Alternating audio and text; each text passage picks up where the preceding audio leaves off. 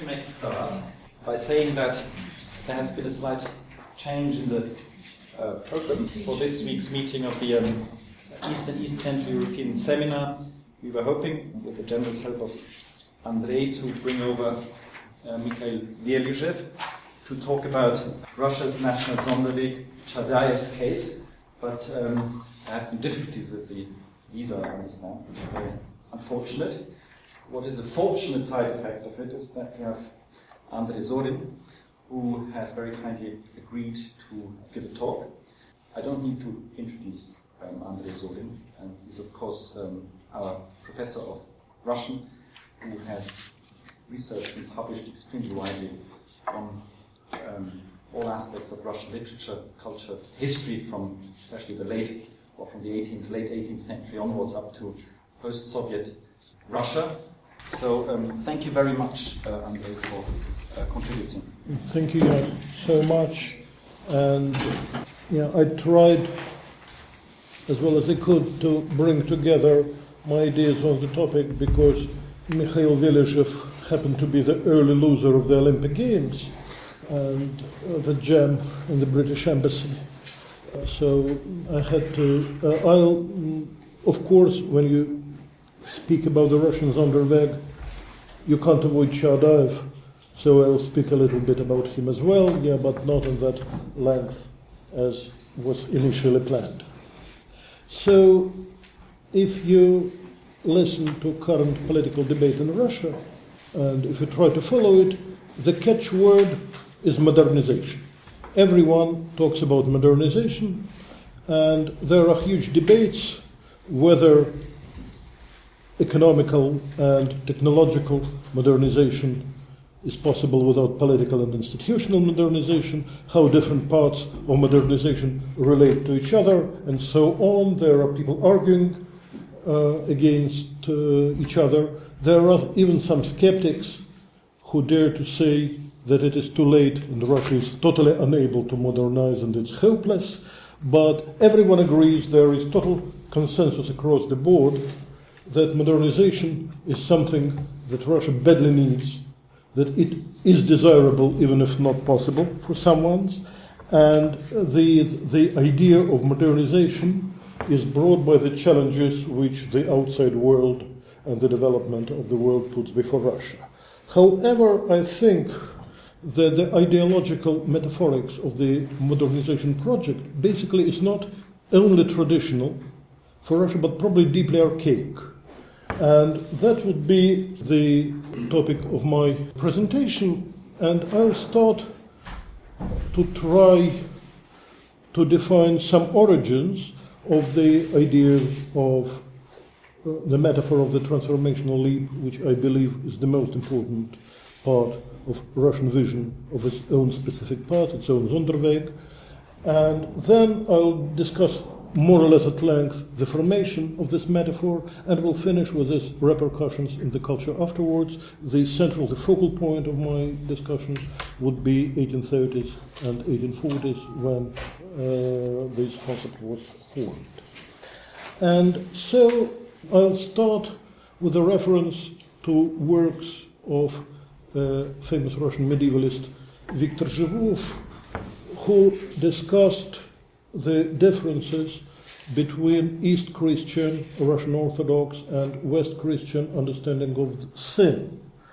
And this dogmatic difference between the two branches of Christianity is important because the differences in soteriology, in the science of salvation, defines the everyday practices of the believer.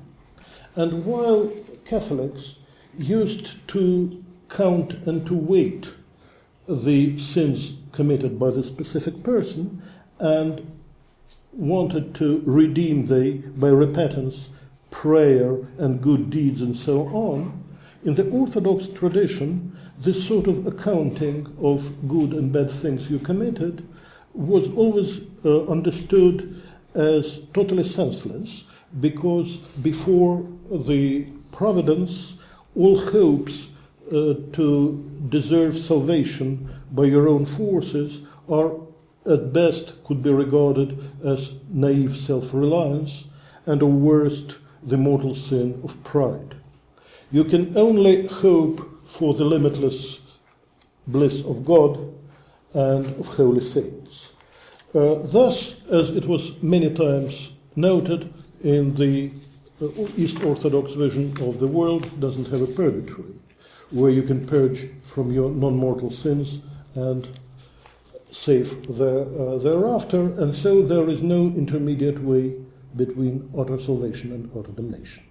Thus, an Orthodox believer he put his hopes for the other life not on his actual behavior in this world, but on one act of final repentance, most likely to happen before his death. In early 18th century, the first Russian modernizing project of Peter the Great gave to this notion of mystical transformation secular and state dimension.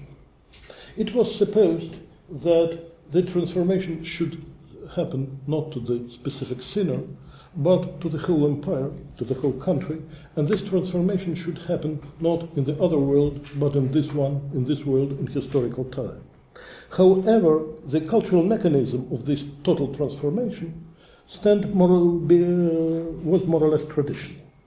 In the speech on the funeral speech to Peter the Great, it's in the handout, the quotation, his closest advisor and his pen through the last half of his life, Feofan Prokopovich, defined Peter the Great as the reason, or vinovnik, of countless our blessings and joys, who resurrected Russia as if from the dead and built it into such power and glory.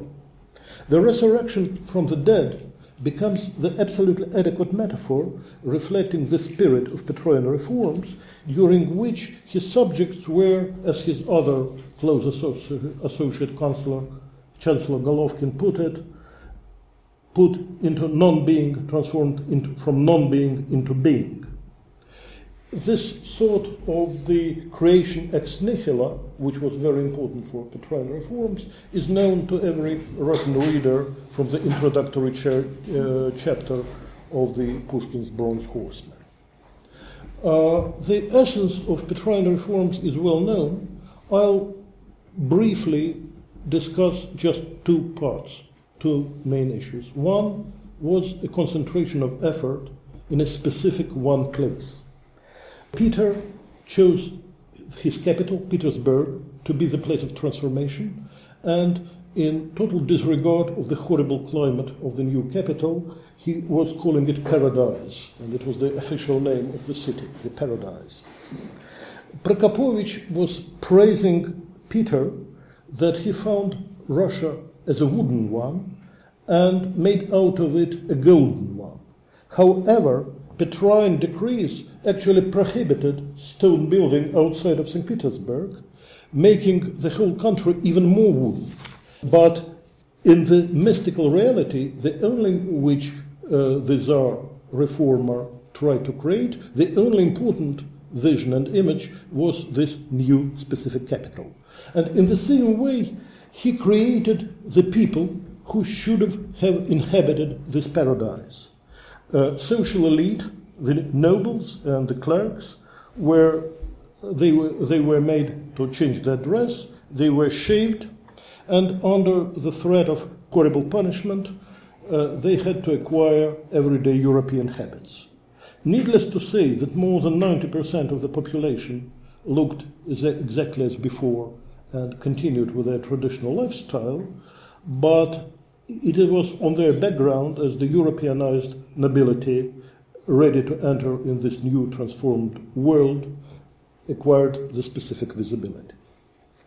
And speaking about Zonderweg, one can be surprised what is so specific about Zonderweg. In some way, it goes without saying that every country and everyone has its own Zonderweg. What should be strange about it?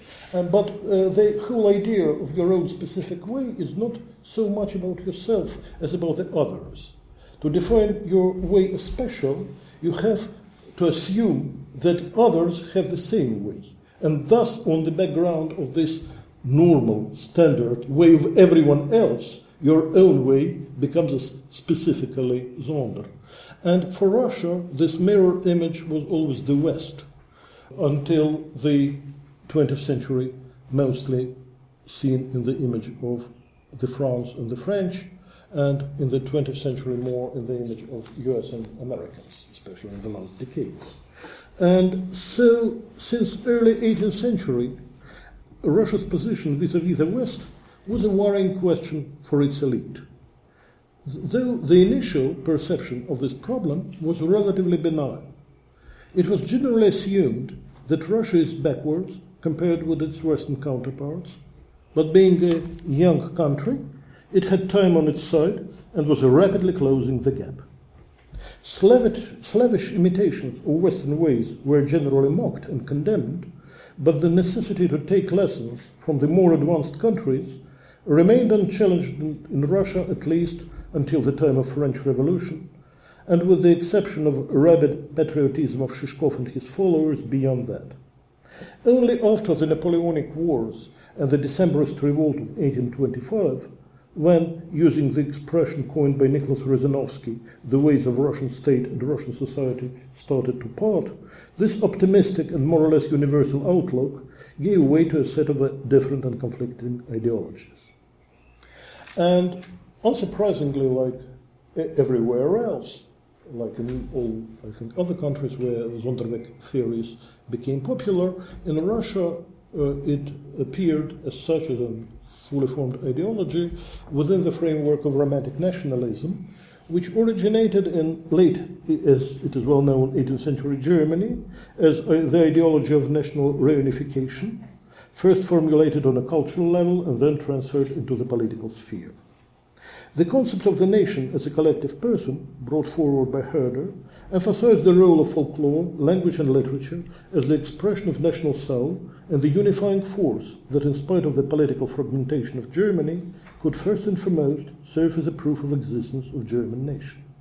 This ideology institutionalized the role of national poet as the embodiment of national spirit. In Germany, Goethe gradually became such a universally recognized institution, notwithstanding the fact that he himself always refused to embrace nationalist aspirations and Sprachpatriotismus. The perception of the nation as an organic unity was specifically geared to confront French cultural hegemony that was implicit in the culture of enlightenment. Needless to say, political and cultural situation in Russia could not be more different. Unlike fragmented Germany, it was a centralized multi-ethnic empire which during the first decades of the 19th century achieved unprecedented political stature and military power. However, many political, social and cultural factors made Russia and its intellectuals especially receptive to the new and fashionable ideology that appeared in Germany and was rapidly sweeping all over Europe. One of the most powerful mechanisms for the perpetuation of this discourse can be found in Russian literature. After Alexander Herzen, it became commonplace to argue that in the country, lacking any form of political representation, independent court, or free press, literature and literary criticism became the main forum for public debates and the focus of national hopes and aspirations. To add to this, in the country where all political, religious, and ideological continuities were regularly broken, literature remained the only national institution that retained its status and, with a partial exception of the early 1920s, was always regarded with reverence and esteem. For nearly 2 centuries, the great tradition of Russian literature was inscribed in the minds of generations of Russians through school curriculum. This tradition emerged in the 1830s, simultaneously with the birth of Romantic nationalism in Russia, and within a framework of Romantic glorification of literature as an embodiment of national spirit and the main vehicle of national self-expression and self-preservation. While Romantic nationalism brought the literary canon to the center of national culture, this canon perpetuated the message and the appeal of nationalism for decades to come. So now I come to Chadaev, and it is widely known, sort of a commonplace, that the debate about Russia's historical fate was generated by the publication of the so-called first philosophical letter, Первое философическое письмо, by Petr Chadaev in 1836. The scholars still argue how this extravagant and self-contradictory document, originally written in French, could have skipped through the rigid censorship of Tsarist Russia. Chadaev blamed all evils. Dr. Vergev has a very interesting theory how it could have happened. Chadaev blamed all evils of Russian history upon the fatal choice of religion. According to him, Eastern Christianity separated Russia both from the West and the Islamic East and left it in the civilization void. Quotation 2. We are not a part of any of the great families. We are neither of the West nor of the East, and we have not the traditions of either. We stand, as it were, outside of time. The universal education of mankind has not touched us. Chadaev insisted that Russia as a nation and a state had no history whatsoever, and even more outrageously, he claimed that Western Europe, even after Reformation and French Revolution, in his letter he never mentioned either of those historic events, showed an example of spiritual unity based on Catholicism. However, the public, as well as the authorities, took his rather weird arguments very seriously, as he was the first person to openly challenge the doctrine of orthodoxy, autocracy, nationality, which was forged by the Minister of Education Sergei Uvarov, and by that time was established as an official ideology of Russian Empire. It defined Russian nationhood as believing the dogmas of the ruling church and the existing political order, the institutions that, according to the ideologies of orthodoxy, autocracy, nationality, saved Russia from the degradation already experienced by the West. The magazine that published Chadaev's letter was closed, its editor exiled, and Chadaev was officially declared insane and forever banned from publishing. Nevertheless, the publication triggered the outburst of national self-examination. The responses to the letter helped to define the main trends that dominate Russian political thought until the present day, the so-called Westernizers and Slavophiles. The former, as it is known, regarded Peter's reform as an unfinished project, and believed that the assimilation of Western manners and cultural norms, was to be followed by the adoption of Western political institutions, most importantly parliamentary democracy, equality before the law, legal system, and free press. Only then Russia would be able to finally compete with her European neighbors, not only militarily but also economically, politically, and culturally. On the contrary, Slavophiles believed in Russia's Sonderweg, based on its pre-Petrine historical legacy, unique spirituality, and communal religiosity. According to Slavophiles, Russia had to reject misplaced Westernization and return to its real peasant and Orthodox roots. Thus, the real spectrum of ideological positions towards Russia's mission and its relation with the West can be systematized on the basis on the answers the adherents of each ideology gave to two basic questions I put it on the table on number 3. First, whether Russia is comparable with the West. Can you compare it at all, or it just has its own unique way of development? And secondly, whether Russia's traditions and customs are superior to Western ones or inferior to them. So the proponents of official ideology believed that Russia is basically comparable to the West, but better. The Slavophiles believed that it is much better and incomparable to the West. You can't compare because ways are completely different. Westernizers thought that Russia is behind and should be compared, and Chadaev believed that it is totally incomparable and much worse. Naturally, the regime of the public debate was at best asymmetrical. The proponents of official ideology not only had at their disposal all the channels of dissemination of their ideas, but could control the expression of contradictory views through censorship and outright police repression. On the contrary, their opponents had to rely on oral discussions in closed salons and circles, manuscripts, and hints and equivocations in published texts. The main role here inevitably once again belonged to literature and its interpretations.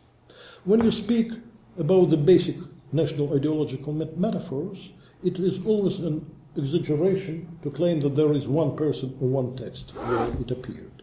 However, in this case, I think that we can actually point to such a text and to the date when it came to its existence, and unsurprisingly, it is Gogol's Dead Cells, published in 1842. Literary critics who served as pivotal figures in the first open polemics about Russia's mission as a nation, which was centered on the interpretation of work of fiction, namely the Dead Cells. In his book, Gogol aspired to solve the Westernizers' Slavophiles debate.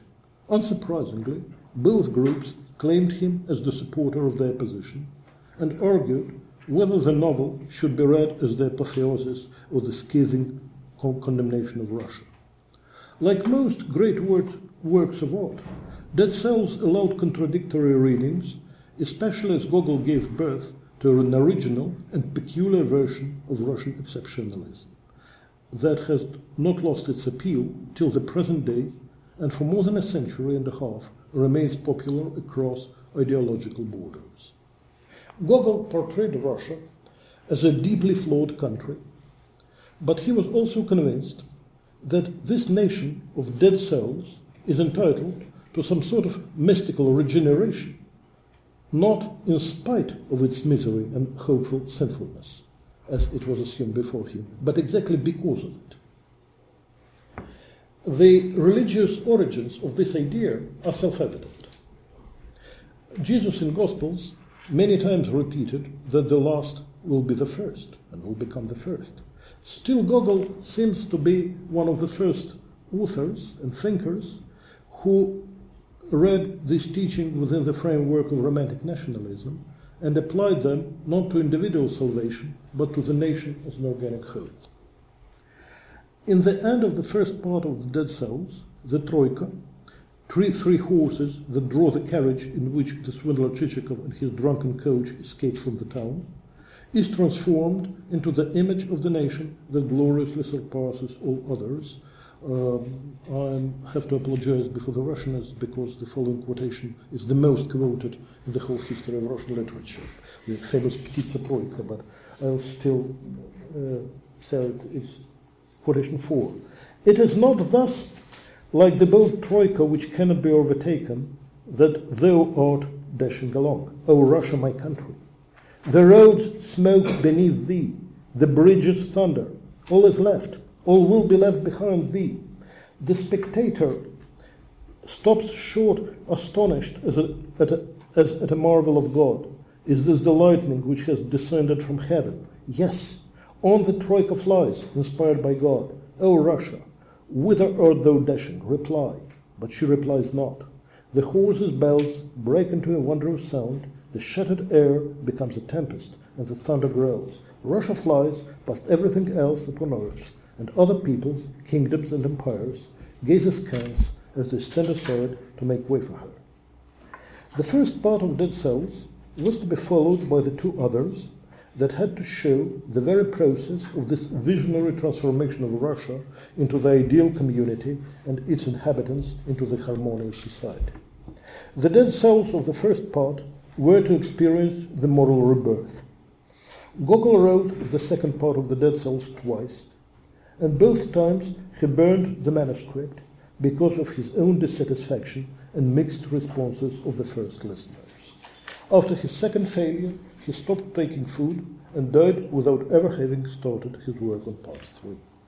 Russian scholars have long ago showed that the general plan of the novel, or of the poem, as Gogol himself preferred to call it, was modeled on Dante's Divine Comedy. The published part 1 corresponded to Inferno, the burned part 2 was to play the role of the Purgatory, and the imagined part 3 of the Paradise. The parallels between the plans of these two chef-d'oeuvres of European literature are clear and consistent. Still, the difference between them is no less striking. Dante sent his poetical alter ego to travel through transcendental spheres from hell to heaven. However, unlike Gogol, he never envisaged the immediate transformation of hell into paradise. Gogol's trilogy was left unfinished, and in any case, the general plan of his poem was probably too bold to be grasped by contemporary critics, whose approach was influenced by party feuds and prejudices. Still, Gogol was not alone in his vision of Russia's past, present, and future. Interestingly enough, Chadaev himself was thinking upon similar lines. In 1837, a year after the fatal publication of the first letter, he wrote The Apology of a Madman, where he completely restated his position. We'll never know the exact motives that were behind this change of direction. Chadaev may have been willing to rehabilitate himself in the eyes of the authorities. He may have sincerely modified his worldview, or indeed regarded his new position as a logical outcome of the old one. We know only that the apology didn't lead to any improvement in his situation, it remained unpublished, and the ban on the name of the author was not lifted. In any case, Chadaev in the apology chose not to renounce his earlier anti-Russian diatribe. Instead, he argued that his further deliberations on the same topic inevitably led him to the conclusions that Russia has the most glorious future one can imagine. Quotation 5. Since we have come after others, it is our duty to be better than others. I have the intimate conviction that we are called upon to resolve most of the problems of the social order, to realize most of the ideas of the older societies, to pronounce on most of the grave questions that preoccupy mankind. It's worth noting that in the end of The Apology of a Madman, Chadaev has actually denounced Gogol by contrasting the condemnation of his letter with the success of the government inspector, Gogol's comedy, where the author has shown his country in an equally unsparing manner. One may feel that Chadaev saw in Gogol his main rival in the discussion of the historical fate and visionary mission of Russia. Thus, in late 30s, 1830s, early 1840s, Chadaev and Gogol, independently of each other, originated the logical, or rather supralogical pattern, according to which Russia's main advantages lay in its backwardness, and envisaged for their country the dramatic transformational leap that will one day enable it to lead the concert of nations. These ideas had many followers among writers and thinkers who were otherwise completely different from each other. Most of them were expecting this transformation to happen rather sooner than later, and aspired to become not only the prophets, but also the witnesses of such a miraculous change. In 1854, during the Crimean War that was exceptionally unfortunate to Russia, leading Slavophile thinker and poet Alexei Khomyakov wrote the passionate condemnation of his country, that at the first glance doesn't seem to bode well with his nationalistic credentials. Quotation 6. In courts, black by black untruth, marked by the yoke of slavery, full of godless flattery, rotten lie, and deadly and shameful laziness, and all sorts of filth. However, this outburst of indignation ended with seemingly unexpected but entirely predictable exclamation, "Oh, unworthy of an election, you are elected." Khomyakov's opponents from the other side of the political spectrum were less keen on biblical allusions, but fully ready to embrace the same logic. The militant westernizer Nikolai Chernyshevsky believed that the revolutionary spirit of Russian peasants will bring imminent liberation, and ended his famous novel What is to be Done by the description of the ideal harmony brought by the victorious revolution that was to happen within 2 years from the time when he was writing his novel in the prison cell. Another radical, Alexander Herzen, paradoxically glorified by Isaiah Berlin as one of the greatest European liberals, became deeply disappointed by the bourgeois West and cherished the idea that the traditions of the peasant commune make Russia the ideal place for the future socialist society. In late 19th, early 20th century, this way of thinking defined the teaching of the so-called populists, but such an avowed opponent of populists as Lenin also insisted that socialist revolution will triumph not in the most developed capitalist countries, but in the least developed one. As a dogmatic Marxist, Lenin couldn't fail to see that this idea contradicts the spirit and the letter of economic determinisms he claimed to profess. But the magic of the transformational leap was more attractive for him than the logic of orthodox Marxism. The views of ideological opponents about the nature and character of the transformation that Russia had to undergo could be completely different, but most of them agreed that such a transformation was both possible and desirable, and were fascinated by its sheer dimension and magnitude. If Gogol believed that Russian bird troika would carry Chichikov from hell to paradise, but failed to find artistic means to describe this journey in details, Dostoevsky made the description of the movement of human soul between absolute good and absolute evil his trademark. The character of his last novel, Brothers Karamazov, confesses, "Yes, man is broad," quotation 7. "Too broad. I'd have him narrower. God and the devil are fighting there, and the battlefield is the heart of man." Dmitry Karamazov speaks here about man in general, but most often one can easily find thousands of examples in Russian Google. His words are quoted wrongly as "Russian man is broad." Dostoevsky's analysis of human nature was reinterpreted as the analysis of the Russian soul.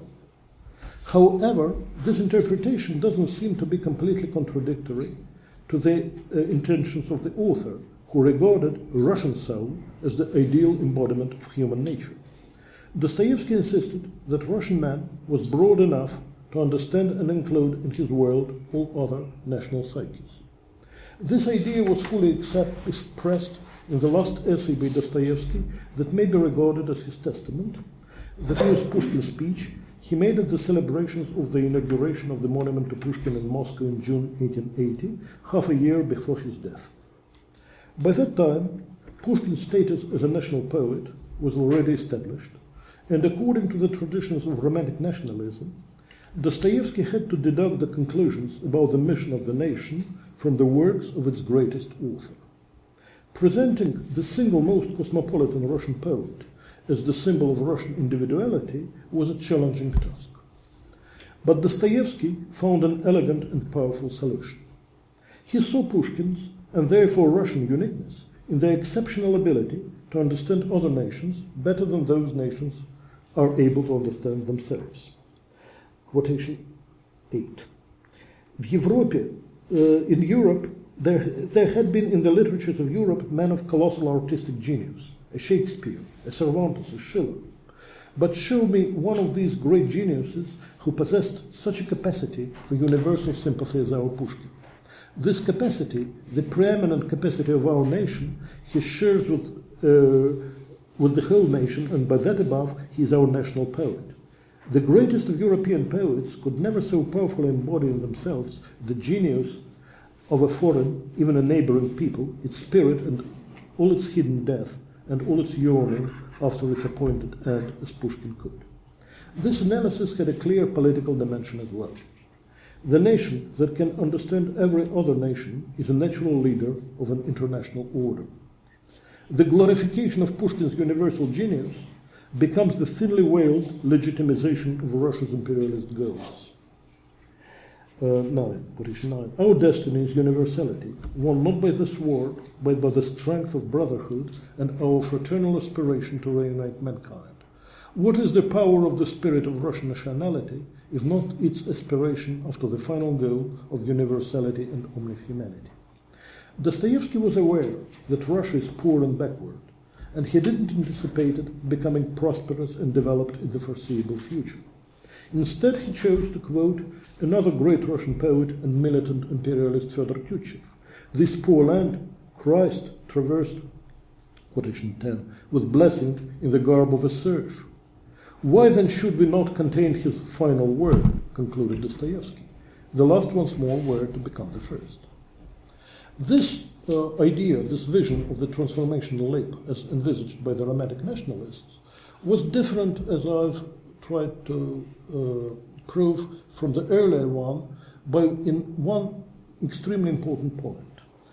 Peter the Great, starting their transformational leap, wanted completely to annihilate the symbolic history of the Moscow Tsardom and start the history of the country as tabula rasa. The reform of the calendar, the numerical first in the official title of the emperor, the new way of inheritance of the throne pointed exactly to this. However, since Gogol and Chadaev, the period that was preceding the transformation was regarded not just one that was non-existent. It was not just a creation as nihila, but unprecedentably negative and catastrophical and pregnant with the imminent and unavoidable perish. Thus, the mystical transformation became even more monumental and more impressive. Already in the early 19th century, the main myth of the foundational myth of Russian history shifts from the Petrine reforms to the time of troubles, the Polish capture of Moscow, the victory over the Poles by the militia of Minin and Pozharsky, and the start of the Romanov dynasty. The catastrophe of the time of troubles and the collapse of the Russian statehood changes, according to these ideological models, by the establishment of the dynasty chosen by God, and in the long-term historical perspective by the blossoming of Russia, which conquered the Poland earlier triumphant over it. By 1830s, the majority of educational Russians established a clear parallel between the early 17th century and the capture of Moscow by the Poles and the events of the early 19th century when Russia was captured by Napoleonic armies. In its turn, both times Russia emerged glorious after this catastrophe. In its turn, the military campaign of 1812-1814, the image of which was created in the public consciousness by the great novel of Tolstoy, became the mythological precursor of even greater victory of 1945. The official titles of both wars as Patriotic War and Great Patriotic War symbolically united them in the single narrative, and the parallel with the carefully planned retreat of 1812 gave to the catastrophic defeats of 1941 a sort of legitimacy. But the main narrative structure became the same both times. The greatest victory came out of the catastrophe which put the country on the brink of the total collapse. The monumental transformation of the country, which was completely occupied and defeated, had its parallel also in the Great Revolution, which was meant to change the backward agrarian country in the communist state of the future. The ideology of the Bolshevik breakthrough, with the slogans of doing a 5-year plan in 4 years, putting on the empty shades the city garden, the paradise city, and the promises that were given twice in a century to achieve the communist ideal in the lifespan of the existing generation. Well, all of this is well known and thoroughly studied. It is interesting to see how the format of the promised paradise was shrinking from time to time. Initially, the breakthrough was meant to be the start of the transformation of the whole world. Then came the idea of the building on the socialism in one separately taken country. And finally, it was started to be built within the administrative borders of the Moscow Circle Road and within the closed cities of the Soviet Union. The famous slogan of the Brezhnev epoch, of the epoch of stability, that Moscow should be transformed in the ideal communist city, was the sort of anecdotal expression of this tendency. To this paradise also should be, as the Petrine one, should have been inhabited by a new man, worthy of living in this ideal future. The formula of new man was one of the basic in the communist mythology, And this new man was exactly the man of the new nomenclatura, which was to live in the elite regions of the cities, and the scientific and technical intelligentsia that inhabited the closed cities working for the defense and for the creation of the atomic bomb. It was the horrible confrontation between these two elites that finally broke down the Soviet system. The final Russian Revolution, the last one at least, or maybe the latest one, maybe we'll see more of them, but the latest one, actually was thought by its ideologists as a complete opposition to the previous one, with its millenarian and utopian fantasies. The main slogans of the anti-communist revolution of late 80s, early 90s were turning Russia into a normal country and adherence to the whole civilized world. It seems that these slogans are completely contradict everything that I've said previously. However, the model of the transformational leap or breakthrough from the dark past into the glorious future was still important. I'll give just one example, and I want you to listen to 60 seconds of Russian texts taken from the final speech of President Yeltsin when he resigned from the office. Обычно. Я хочу попросить у вас прощения за то, что многие наши с вами мечты не сбылись, за то, что нам казалось просто, оказалось мучительно тяжело. Я прошу прощения за то, что не оправдал некоторых надежд тех людей, которые верили, что мы одним махом, одним рывком, одним знаком сможем перепрыгнуть серого, застойного, солитарного прошлого, светлое, богатое, цивилизованное будущее. Я сам в это верил. Казалось, что суть в натуру. И все верил. Одним рывком я получил. В чем-то я оказался слишком наивным. So I'll read the English translation, which is the last quote in the handout. I want to beg your pardon that I failed to make true the hopes of those who believed that we can, by one effort, by one push, by one sign, leap from the grey, stagnant, totalitarian past into clear, prosperous, civilized future. I believed it myself. It seemed that in one leap we would overcome everything. We didn't manage to do it in one leap. In some questions, I turned out to be too naive. Of course, Yeltsin, a political leader who won actually all the battles he fought, who managed to overcome all his opponents and to lead the country through incredible turmoil and to pass it to the chosen successor, can least of all be suspected of naivete. But one shouldn't probably suspect him of insincerity either. The power of the basic cultural metaphors was too strong that allowed to hope that it is possible to arrange such a transformation by one leap, one effort, and one sign. Especially this one sign is also a very important, interesting word, because they were pronounced only in the first 12-hour clock translation, which we heard. Jump by one leap is clear, yes?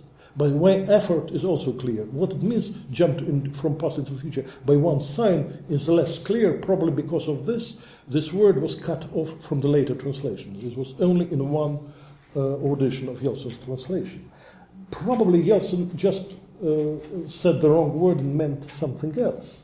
But still, I think that this is highly interesting. This jump from the totalitarian past into the civilized future is defined by the symbolic act of the change of the ideological orientation by science. So this influence of the ideology of transformational leap is also present, and I'm finishing, in today's discussion about modernization.